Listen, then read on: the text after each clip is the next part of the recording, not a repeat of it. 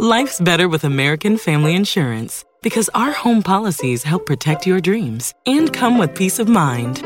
Save up to 25% by bundling home, auto, and life. American Family Insurance. Get a quote, find an agent at amfam.com. Products not available in every state. Discounts may not apply to all coverages on an auto or home policy. Discounts do not apply to life insurance policies. Visit amfam.com to learn how discounts may apply to you. American Family Mutual Insurance Company, SI, and its operating companies, American Family Life Insurance Company, 6000 American Parkway, Madison, Wisconsin. Go behind the high walls, gilded gates, and palace facades, and into the very heart of the most famous families alive. Here's your daily consort from the Royal Observer.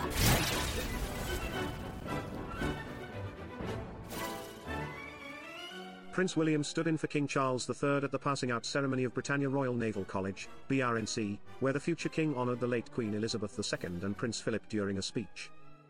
Whilst my own passing-out parade was at Sandhurst, Britannia Royal Naval College still holds a very special place in my heart. It is well known that my grandmother and grandfather met here while my great-grandfather King George VI was conducting these very duties, His Royal Highness shared. It is a great honor for me, as Commodore-in-Chief Submarines, to be with you here in BRNC, representing His Majesty the King at Lord High Admiral's divisions. To put your minds at ease, I know all too well how cold it gets when standing still on an exposed parade ground, so my promise to you is that I shall keep this short, allowing you to get through those grand doors and on to your hard-earned celebrations. He added.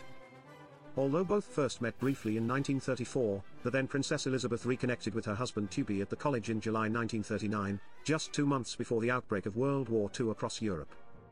She would later share that she never had eyes for another after that encounter that led to their romance.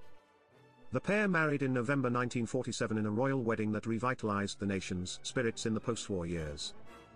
Philip eventually attained the rank of Lieutenant Commander in the Royal Navy before giving up his career in July 1951 as George VI's health deteriorated. Elizabeth became the monarch at age 25 on February 6, 1952, due to her father's sudden death, which permanently ended Philip's career in the armed forces. Both William and King Charles served in the Royal Navy, which was part of their overall commitment to the military as future commanders-in-chief. Although the Prince of Wales was primarily associated with the British Army and Royal Air Force, he made his speech all about the vital role the Royal Navy plays in British society. I fully appreciate that standing here in these beautiful and peaceful surroundings, the risks of leadership on the front line might seem a world away, but you will shortly be marching through these doors behind me because you are trained, and ready to take the next step on your journeys as naval officers. To the families and friends gathered here and watching online, thank you for your support and understanding to get these brilliant men and women this far, and even more so for the empathy, compromise, and dedication that will be required to give these young officers every chance of success in their careers, the King-in-Waiting stated. William concluded, finally, to you, our newest naval officers, congratulations. I wish you every success as you embark on this incredible journey of duty and service to our nation, thank you. People reported on William's speech.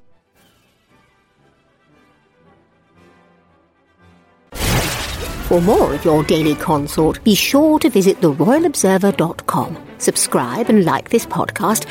Oh, and keep calm and carry on.